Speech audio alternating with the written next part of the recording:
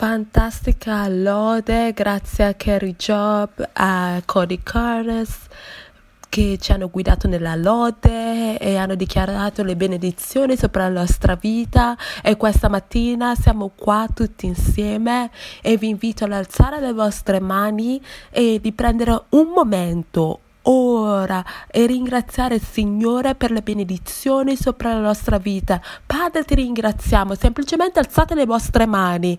Ti ringrazio per la tua presenza in ogni sala, in ogni stanza della cena, sul balconi, in ogni posto in cui ci stanno guardando. Ti ringraziamo per le benedizioni, la preghiera sopra le nostre famiglie. E ti ringrazio per la generazione della famiglia che ci ha messo sopra la nostra vita. E per ogni persona che sta guardando, prego che la loro fede possa aumentare e possano dare in maniera generosa. E ti ringraziamo per la generosità del conforto che lo Spirito Santo ci ha dato durante questo periodo. Per tante persone che hanno difficoltà, ti ringraziamo perché non lo facciamo da sole, ma lo facciamo con la tua pace. Signore, dichiariamo quest'oggi le benedizioni sopra la nostra vita, sopra le nostre famiglie, e dichiariamo che Dio è buono e tu sei generoso e che tu sei amato e tu hai dato il tuo figlio. E siccome tu ci hai amato così tanto, decidiamo di essere più generosi ancora di prima. Stiamo facendo un'adattazione e un superamento e ti ringraziamo per questo nel nome di Gesù. Amen. Quest'oggi è il giorno in cui celebriamo le donne della fede. Durante questo periodo e nel mondo stiamo celebrando la festa della mamma.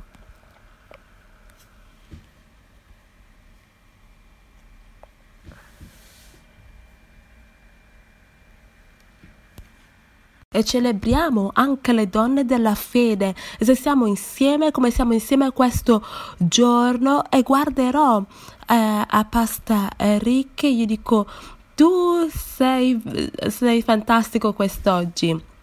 E sono così grata che quest'oggi possiamo condividere questo giorno insieme, e posso dirvi che nelle ultime settimane abbiamo avuto l'opportunità di vedere tanti miracoli. È stato generoso Dio con la sua pace e la sua misericordia. E abbiamo il privilegio quest'oggi di continuare con la serie La fede muove i nostri doni. E l'amore, la pace, la saggezza, perché Dio vuole che noi viviamo la nostra vita con i nostri cuori e le nostre mani aperte, non vuole che siamo egoisti con questo.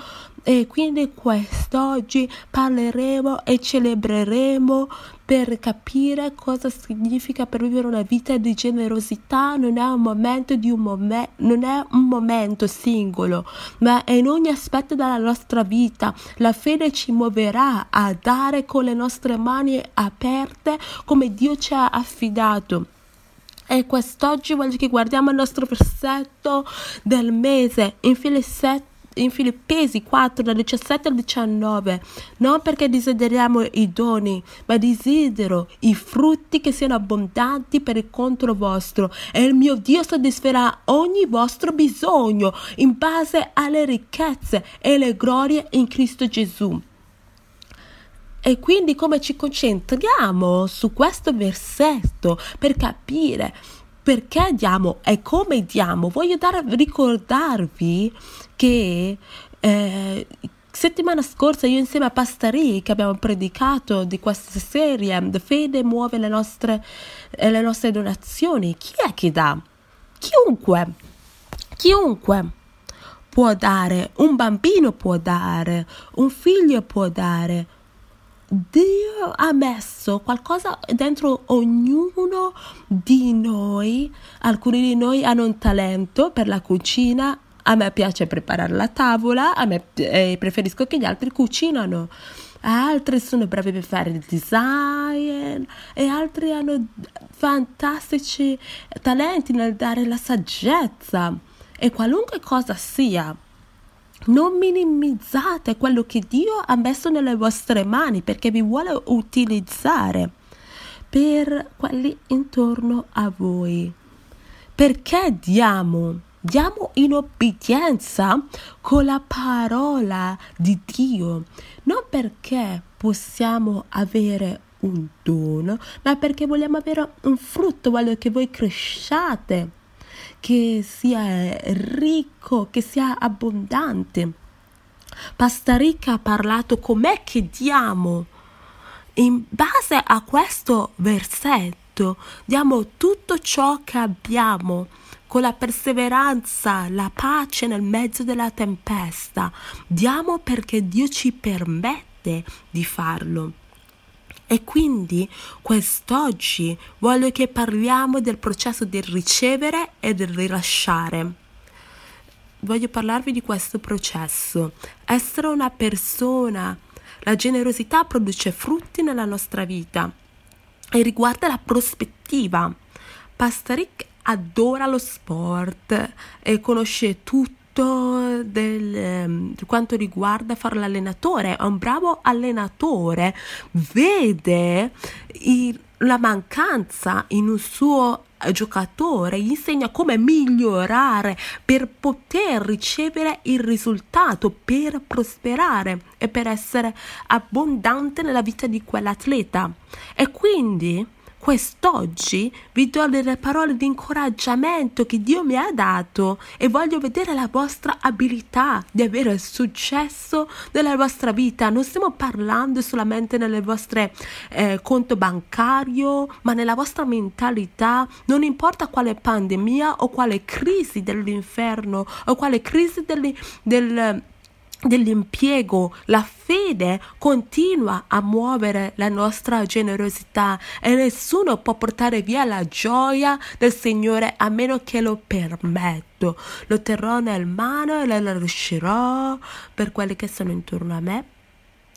Io ho chiesto alle mie figlie, alcune delle mie ragazze che sono connette il giovedì, e stavamo pensando che siamo nel mezzo del Covid-19 e le cose si stanno rilasciando, le persone possono uscire un pochettino di più, possono andare al bar in Italia per portare via le cose.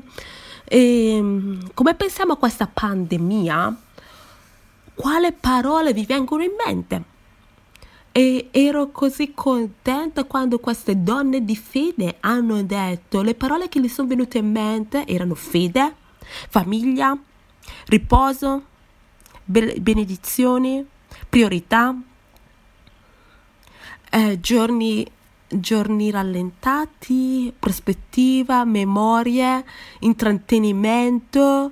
E molto spesso hanno avuto ad esempio insegnamento a casa, incredibile, affidamento, relazioni. Non è fantastico? Questa è la fede, vedere l'impossibile diventare possibile nelle mani di Dio.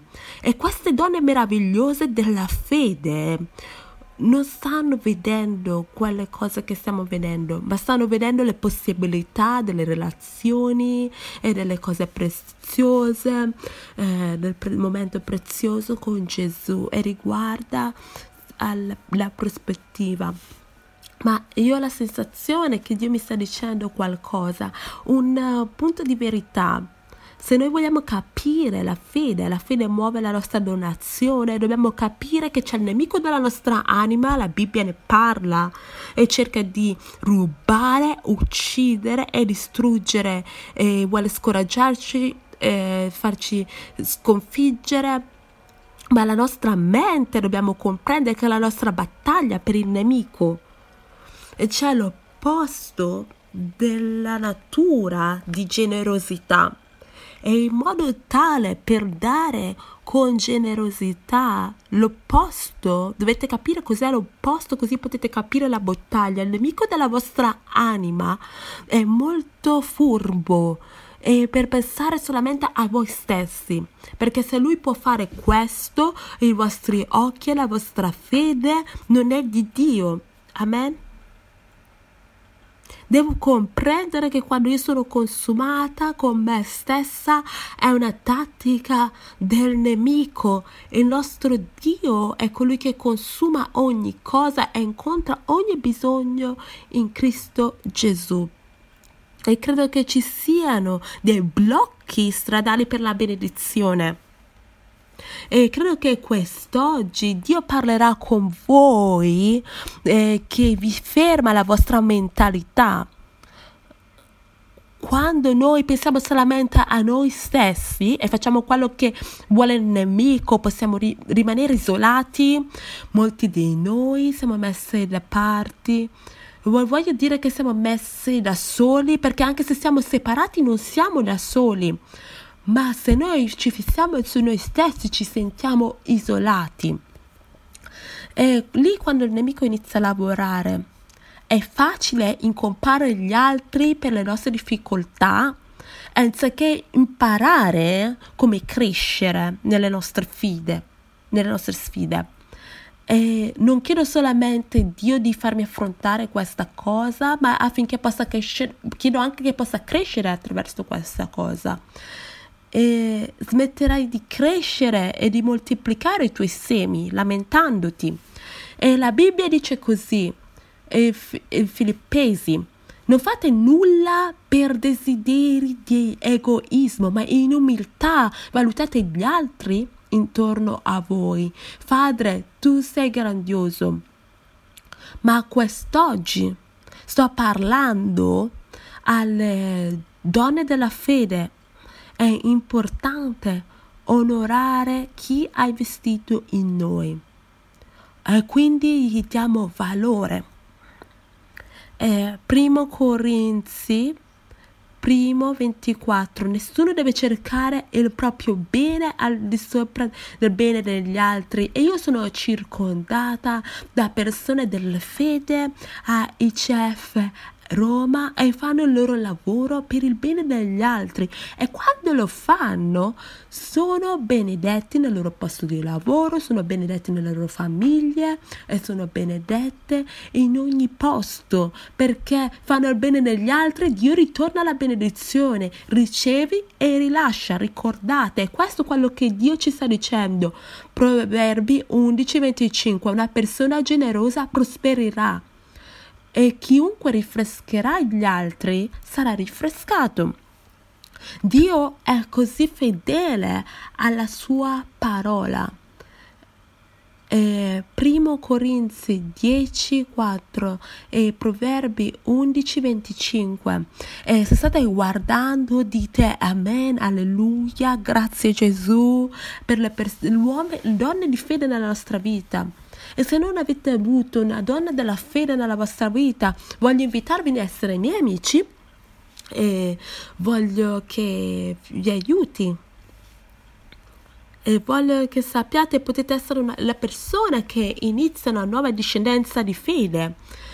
E come parliamo del ricevere e rilasciare le sue benedizioni, voglio guardare ad alcune madri nella Bibbia, non perché decidiamo la fede, ma che possiate avere frutti che siano abbondanti per vostro conto. Vorrei guardare alcune donne nella Bibbia di come hanno dato in maniera generosa, perché la Bibbia è come ci insegna a essere abbondanti per il successo. Nel Vecchio Testamento leggiamo di Sara. Nella Bibbia, voglio che voi leggiate di Sara nella Bibbia, perché Sara ha aspettato davvero tanto tempo per le promesse di Dio che accadessero. E penso che questo, che cosa dice di Sara? Che era generosa con il suo tempo per i piani di Dio, e sono sicura che c'erano momenti in cui ha pensato non sarebbe accaduto. Sara ha aspettato, è stata generosa con il suo tempo. E poi c'era un altro momento e ha creduto le promesse di Dio che gli ha dato, e credo che è stata generosa con la sua fiducia in Dio e nel piano di Dio. sapete, ho un nuovo concetto di essere generosi con queste cose. Quando parliamo di generosità pensiamo di dare come qualcosa che possiamo toccabile, ma fiducia, fede, credere in Dio. Io ho l'opportunità di scegliere come utilizzarlo. Dio non può smettere di fermarmi, di farmi credere. Il Covid-19 non ci può fermare, scrivetelo nelle chat. Dio è in controllo della nostra vita e siamo generosi con i nostri piani. Jochebed ha pianificato per la sua famiglia e con le sue azioni. E io ho studiato Jochebed e lei ha pensato quello che sarebbe stato davanti a lei e lo ha pianificato affinché nel momento giusto le persone sarebbero state nel posto giusto. Noemi ha condiviso le benedizioni, è stata generosa con la sua fede in Dio, non l'ha tenuta per se stessa. Non posso dire a mia figlia di Dio, questa fede è una cosa privata, no. Naomi ha detto, questo Dio è fantastico e sarò generosa con la mia fede. Che cosa ha fatto la sua nuora? E tuo Dio sarà il mio Dio e la tua gente sarà la mia gente. Quando siamo generosi con le benedizioni e la fede che abbiamo in Dio, tante persone intorno a noi, la loro vita verrà cambiata. Elisabetta ha creduto per un miracolo, è stata generosa con la speranza. Luca 1:25. Il Signore ha fatto queste cose per me, ha mostrato il suo favore, ha portato via la mia disgrazia tra le persone. Maria è rimasta fedele a Dio anche quando c'era la sofferenza, anche quando hanno parlato male di lei, hanno cercato di imbarazzarla. È stata generosa con la sua vita e con la sua lealtà, con la chiamata di Dio sopra la sua vita. Se noi la tratteniamo la cosa e diciamo che tanto è preziosa, se non la rilasciamo non avrà alcun beneficio. Una mia figlia è chiamata per essere un avvocato, un'altra figlia è un insegnante, l'altra figlia è chiamata una direttrice di squadre. Ma se terrebbero tutti questi talenti non sarebbero benedetti, ma nel momento in cui ricevono e rilasciano, Dio li ha benedetti.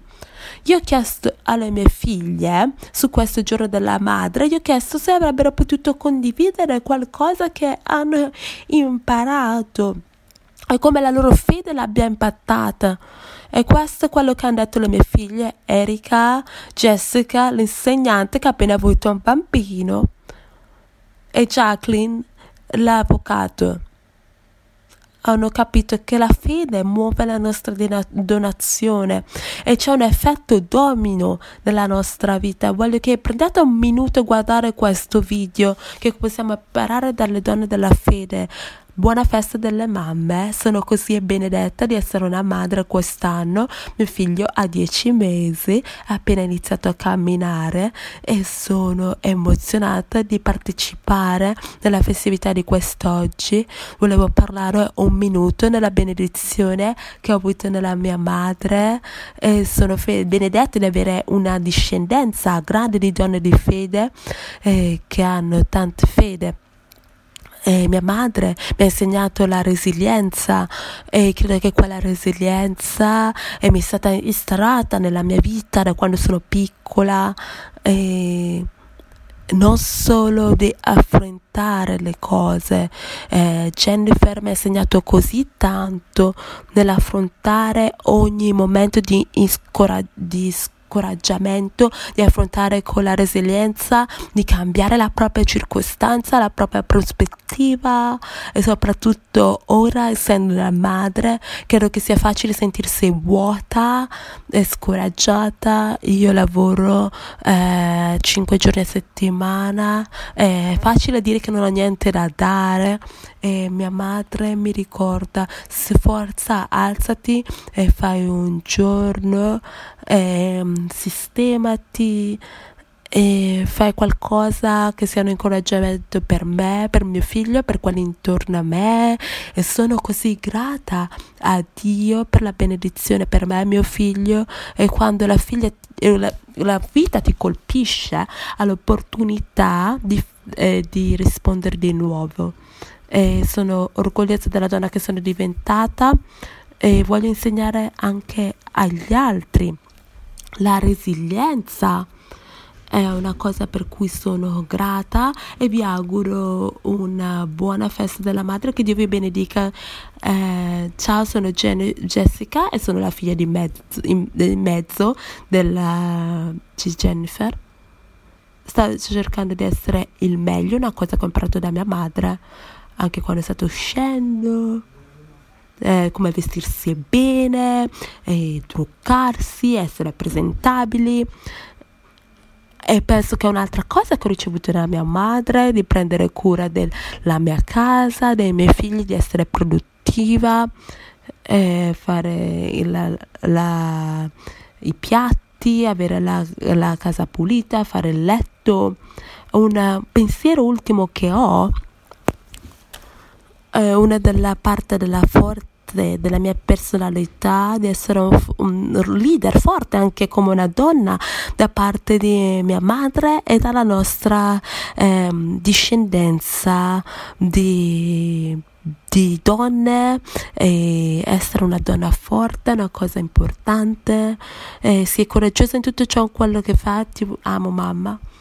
Buona festa della madre, buona festa della mamma, a te mamma, sono orgogliosa di te, di tutto quello che stai facendo a Roma. E nella festa della mamma sono ricordata che tutto ciò delle madri che ho nella mia vita, da mia madre, dalle madri nella mia vita, ho imparato a lavorare duramente. Qualunque cosa che le vostre mani trovano da fare, fatelo in modo forte, migliore, fatelo meglio di come potete, sia pulire la vostra casa, fare il vostro lavoro, essere con i vostri bambini, fate il vostro meglio, amate tanto. La famiglia è molto importante, quelle vicino a voi sono davvero importanti. Il domani non è mai promesso.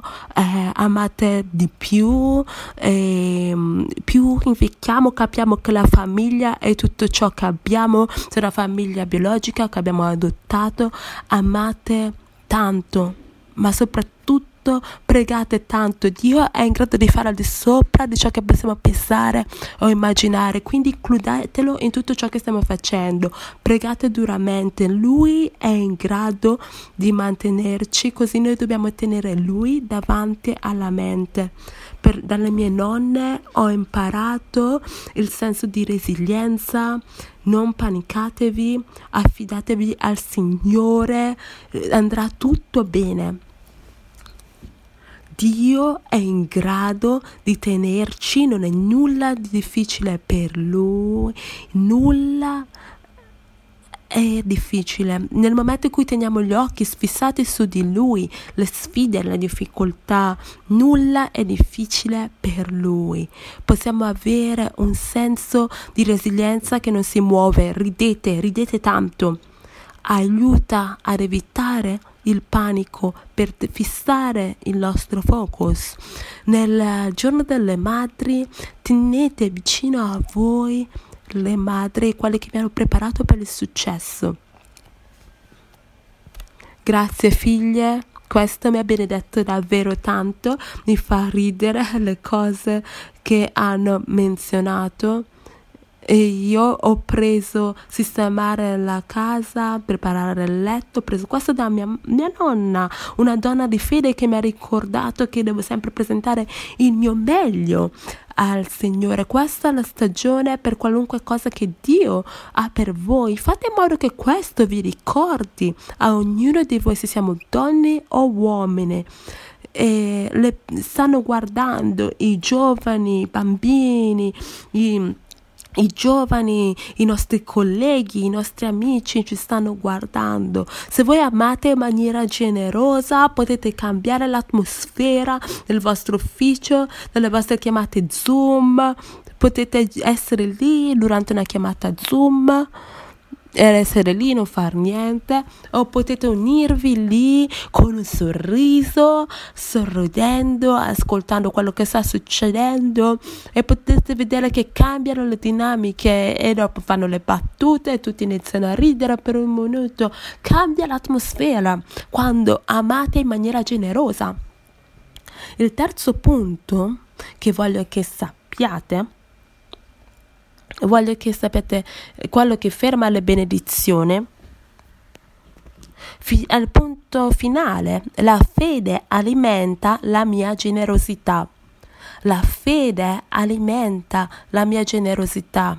Io credo che al posto di dire che non è mai abbastanza, posso dire sono più di un conquistatore attraverso Gesù e il suo amore. Farò depositi con la fede, sapendo che il ritorno sul mio investimento ritornerà. Anziché pensare a quello che manca, iniziate a pensare di stare nella presenza del Dio dell'Altissimo. Dov'è che dovete stare quest'oggi?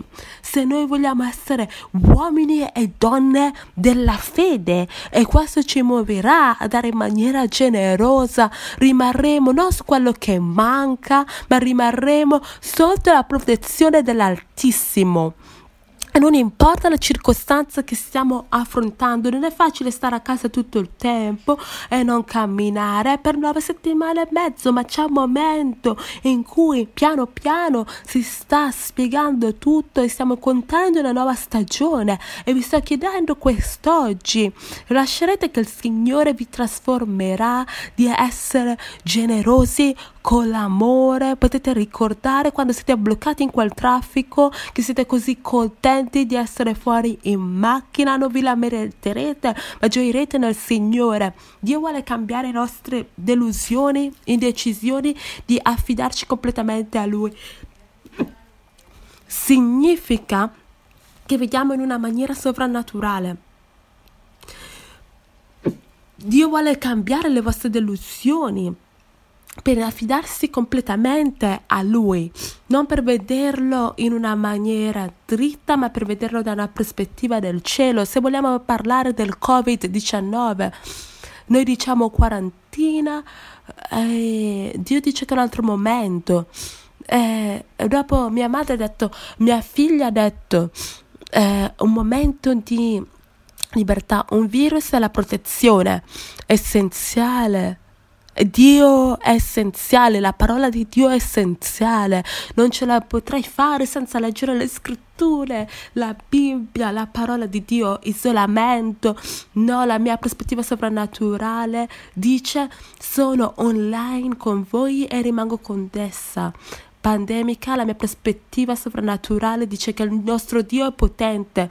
Distanziamento sociale dice Gesù è vicino alla menzione del suo nome, una maschera, e penso come Dio mi protegge tutte le volte. E l'igienizzante per le mani, e la sua parola mi purifica. Per l'equipaggiamento personale, Gesù è il nostro protettore personale, e la parola di Dio è quella che ci protegge. E anche più tardi, e in questo momento in cui c'è tanto bisogno per la guarigione, per il conforto, e so che alcuni di voi avete perso i vostri cari, ma io penso che lo Spirito Santo, che sia il mio respiro, quando una situazione porta via il mio respiro, non so come sto affrontando le cose, il conforto dello Spirito Santo mi aiuta a iniziare a rilasciare la fede. In Ebrei 11 dice che la fede è la sostanza di cose che sono non si vedono, è la speranza. E scrivetelo nelle chat: io rilascerò, io riceverò e rilascerò, io riceverò e rilascerò più amore, io riceverò più grazia, rilascerò più grazia, io riceverò più tranquillità. A me piace quella parola in italiano, soprattutto più calma, più tranquillità, rilascerò più compassione, rilascerò più conoscenza. e condividerò la mia vita con quelle persone nel mio cerchio.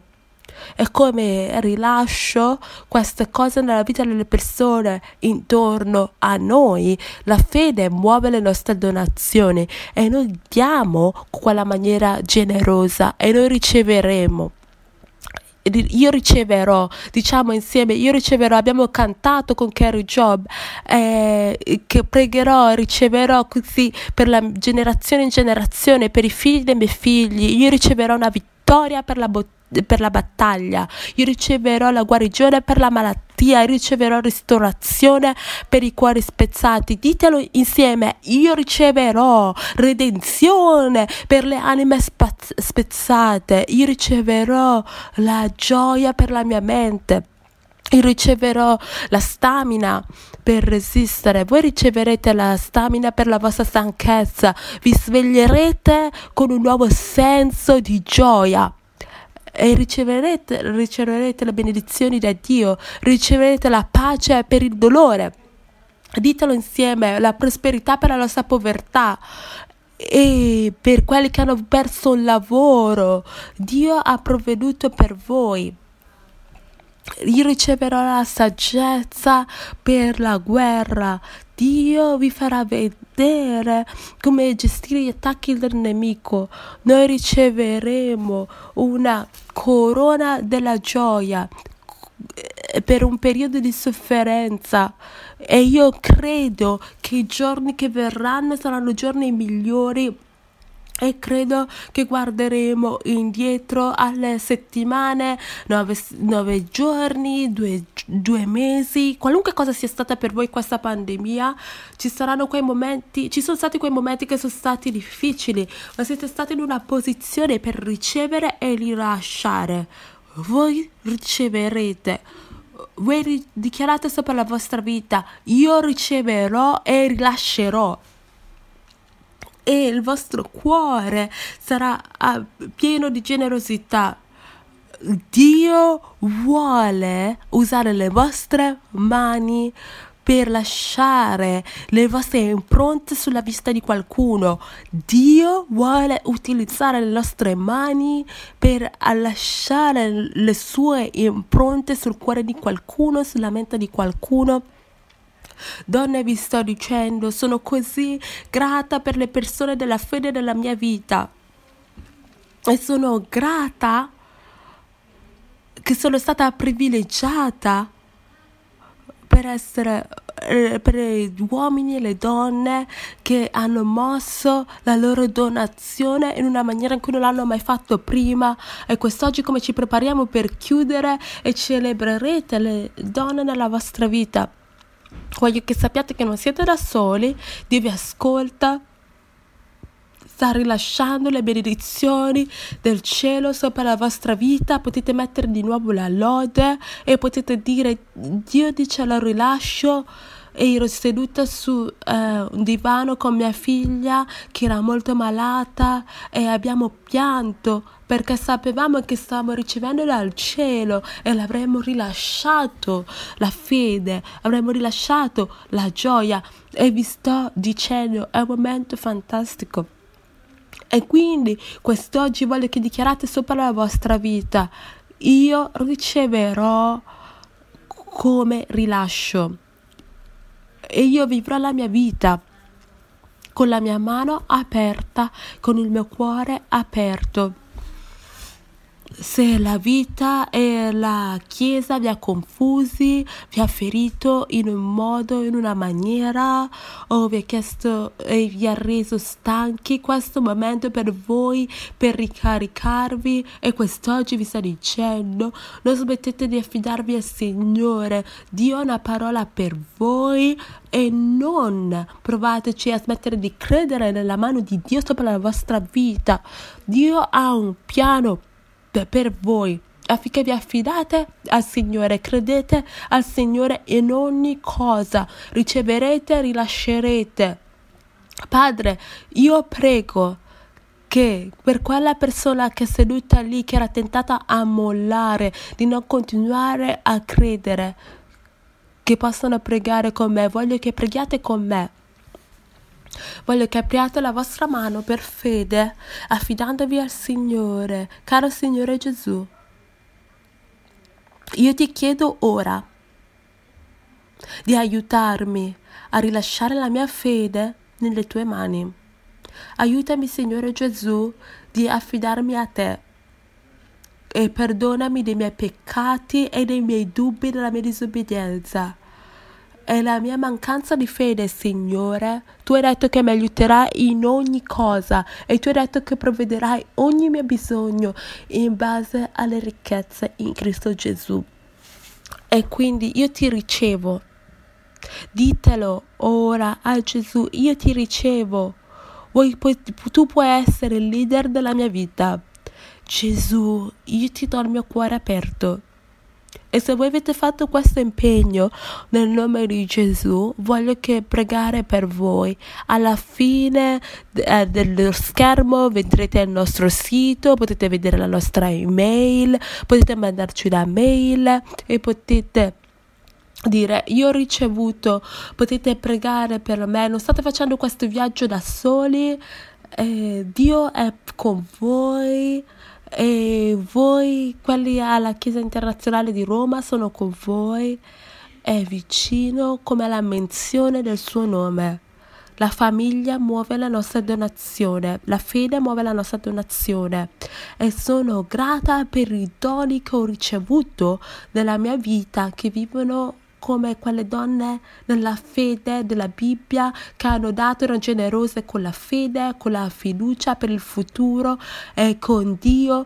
Tutte le cose sono possibili. Vi voglio bene, non vedo l'ora di ricevere il vostro messaggio, leggere la chat. E hanno detto questo sono io, Pastor Jen, io vivrò in maniera più generosa. Faremo un'altra cosa a ICF Roma. Altri bisogni che sono presenti, e questa mattina ho chiesto a Dio per che cosa posso pregare e come iniziamo a ritornare a una sorta di normalità, come la chiama qualcuno, o ritorniamo a alcune cose quotidiane fuori dalla vostra stanza, appartamento. Io credo quest'oggi che il Signore vi stia chiedendo, potete aprire la vostra mano e continuare, che Lui si muove durante questa la prossima stagione. Ci saranno giorni davanti a noi in cui ci dobbiamo affidare a Lui, in cui abbiamo fatto 2 passi avanti e 1 passo indietro. No, non ancora, dice Dio. E quindi io voglio pregare per voi, per i giorni che verranno, che siate generosi con la vostra fede ed affidarvi a Dio. Forse se vi state preoccupati del vostro lavoro, dove sarà il mio lavoro, come sarà. E voglio che sappiate che Dio ha una parola per voi. Io sono il Dio che provvede. Se siete stanchi, vi dà la forza. Se vi sentite incerti, vi dà sicurezza. E se avete dubbi, vi darà la possibilità di affidarvi a Lui da una prospettiva sovrannaturale. Padre, ora io prego per ogni donna, in particolare in questo giorno della madre, che tu hai messo donne fantastiche nella mia fede, e io dichiaro delle benedizioni, che sono donne di fede, e come sentirò Gesù nella mia vita. E per quelle donne che hanno lasciato le loro decisioni, l'hanno cambiate future, e tu di Dio, che sei il Dio che provvede, io ti equipaggerò e aprirò le vie per te. E tu puoi fidarti a me, dice il Signore, per gli uomini e per i nonni, colleghi a lavoro che stanno guardando adesso. Io sento che stai dicendo, come a quei colleghi a lavoro, fai in modo che la fede possa tornare in vita e fai in modo che le cose possano cambiare come vedete il mondo, e tu ci stai dando a tutti noi una nuova mentalità. E ti ringrazio per la madre, ti ringrazio per i bambini che ci hanno reso madre, per i bambini che stanno piangendo, per gli adolescenti che hanno bisogno di più soldi, bisogno di più cosa, bisogno di più attività, sono stanco con Zoom e di fare la scuola online. Ti ringrazio per ogni persona che ha investito in noi e ci rendono donne di fede, e che siamo le donne che lasciano la resilienza, fede e gioia, fare la vita al 100% con Gesù. Non camminate con il dubbio. Unitevi a quella riunione, qualunque riunione sia, e sappiate che i miei passi sono onorati dal Signore e sarà con me oggi, domani, la prossima settimana. È il Dio che ci ama, ci ha amato così tanto che ha dato, e quindi come riceviamo dal cielo, rilasciamo in maniera generosa ogni aspetto del carattere di Dio, affinché possiamo essere utilizzati per lasciare le sue impronte sopra la vita di qualcuno. Prego che avete un bellissimo giorno. Non dimenticatevi di unirvi per la preghiera mercoledì e giovedì a mezzogiorno, e da parte di Pastor, che è il nostro team esecutivo. Grazie per chi sta dando online. Potete vedere come dare qui. Quando noi seminiamo, raccogliamo, e ringraziamo Dio per tutte le persone che hanno imparato a come andare online, e non vedo l'ora di ritornare insieme e ricevere le offerte con i nostri mali che facciamo a ICF Roma. E voglio anche ringraziarvi che come date con la fede state benedendo il regno di Dio, e state toccando le vite che verranno toccate per l'eternità. E quindi come date, dite a Dio: aiutami per essere generoso, e grazie per la vostra generosità, per il vostro amore. Stiamo pregando per voi e quello che Dio ha per noi, per il futuro. Siamo emozionati di tanti dei nostri campus online, e se sia in Sudan o sia in Kenya. E vedo lì che voglio che sappiate che quando ritorneremo insieme, dove 2 o 3 sono d'accordo a toccare una cosa, sarà fatta. Il vostro miracolo si sta muovendo e la vostra fede possa muovere la vostra fiducia. Vi voglio bene, abbiate una bellissima settimana, che Dio vi benedica.